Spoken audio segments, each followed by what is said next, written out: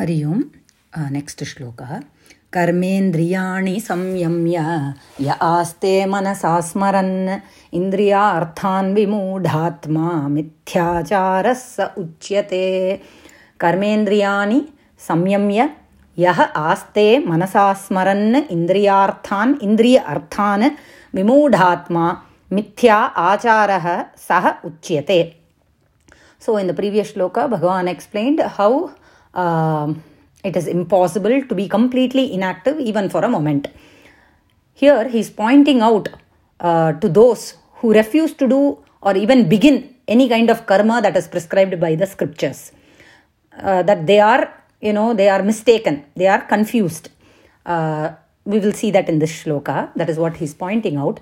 Karmendriyani here refers to the Pancha Karmendriyas that we are already aware of. The Pancha Karmendriyas are Vak, Pani, Pada, Payu, Upastha. Our organs, with the organs with which we perform any kind of karma action. Our hands, our legs, our excretory organs, our reproductive organs and all that. So, Karmendriyani samyamya yaha aste means tishtati, manasa smaran.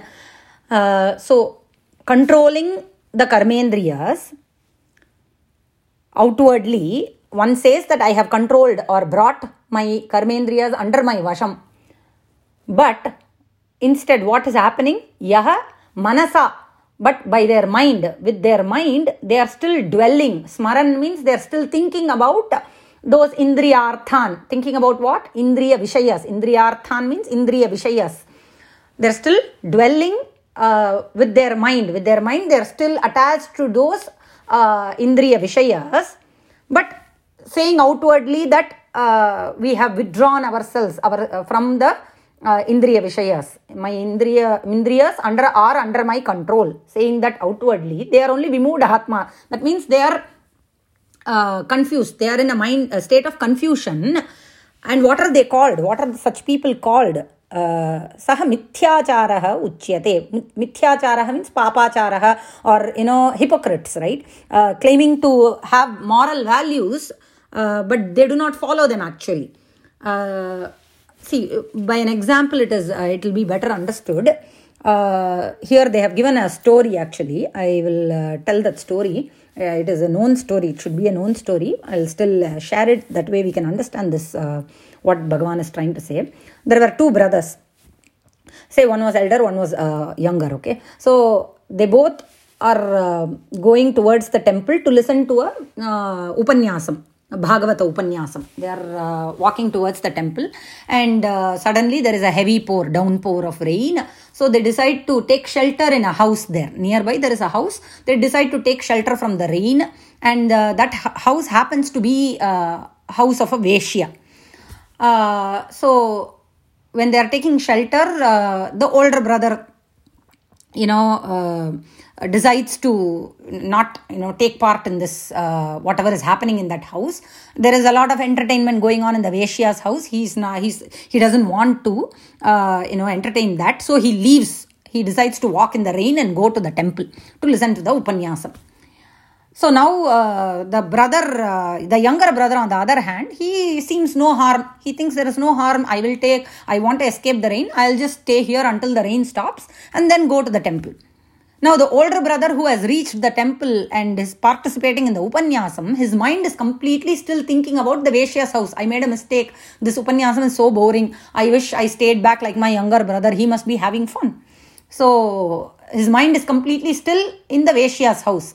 Although physically he is still in the Upanyasam, his mind is still dwelling in the Indriya Vishaya. Whereas the younger brother who is staying back in the Vaishya's house, his mind is completely towards the Upanyasam. Look at my older brother. He just walked out in the rain. He's so bhakti, so much bhakti that he wants to take part in the Upanyasam. Look at me, not doing the same thing. So his mind is completely in the Upanyasam, thinking about Krishna. See, today's episode would have been this. This is what they would have explained. I missed it. So he's completely thinking about Krishna and Bhagavatam and how he missed it. So what they do is, the rain stops, they both start walking, they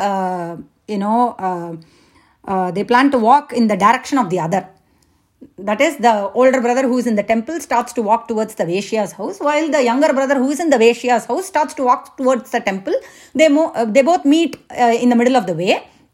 The lightning strikes and they both die. The Yamadutas come. They take the older brother to the Narakam. The older brother is telling, no, you are mistaken. I am the one who went to the Upanyasam. It was my younger brother who stayed in the Vaishya's house. You should be taking him, not me. You are mistaken. The Yamadutas say, no. You are the one we have to take. We have made no mistake. Though you went to the Upanyasam, your mind was completely still in the Vaishya's house. Whereas your brother who was in the Vaishya's house, he was completely thinking of Krishna only the whole time. So he is going to Swarga. So this is what we have to understand. Though, some people prematurely say that they want to give up everything and take to the life of a sannyasa. But sometimes they are not ready for it. Having taken the sannyasa too quickly, they're mentally they are not ready to give up.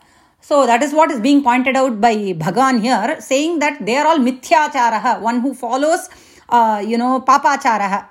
Their conduct, is not right because they are not ready yet. They are confused. They are in a confused state. So Bhagavan says, outwardly saying that giving up, I have brought them under control is not, the true giving up, the sense of giving up. It has to come from the buddhi has to control the mind has to control its sense organs, and it has to come. That is how the mind is trained.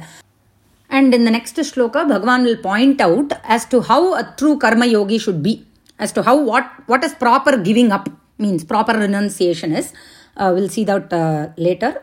Now the shloka, karmendriyani samyamya ya aste manasasmaran indriya arthan vimudhatma mithyacharasa uchyate.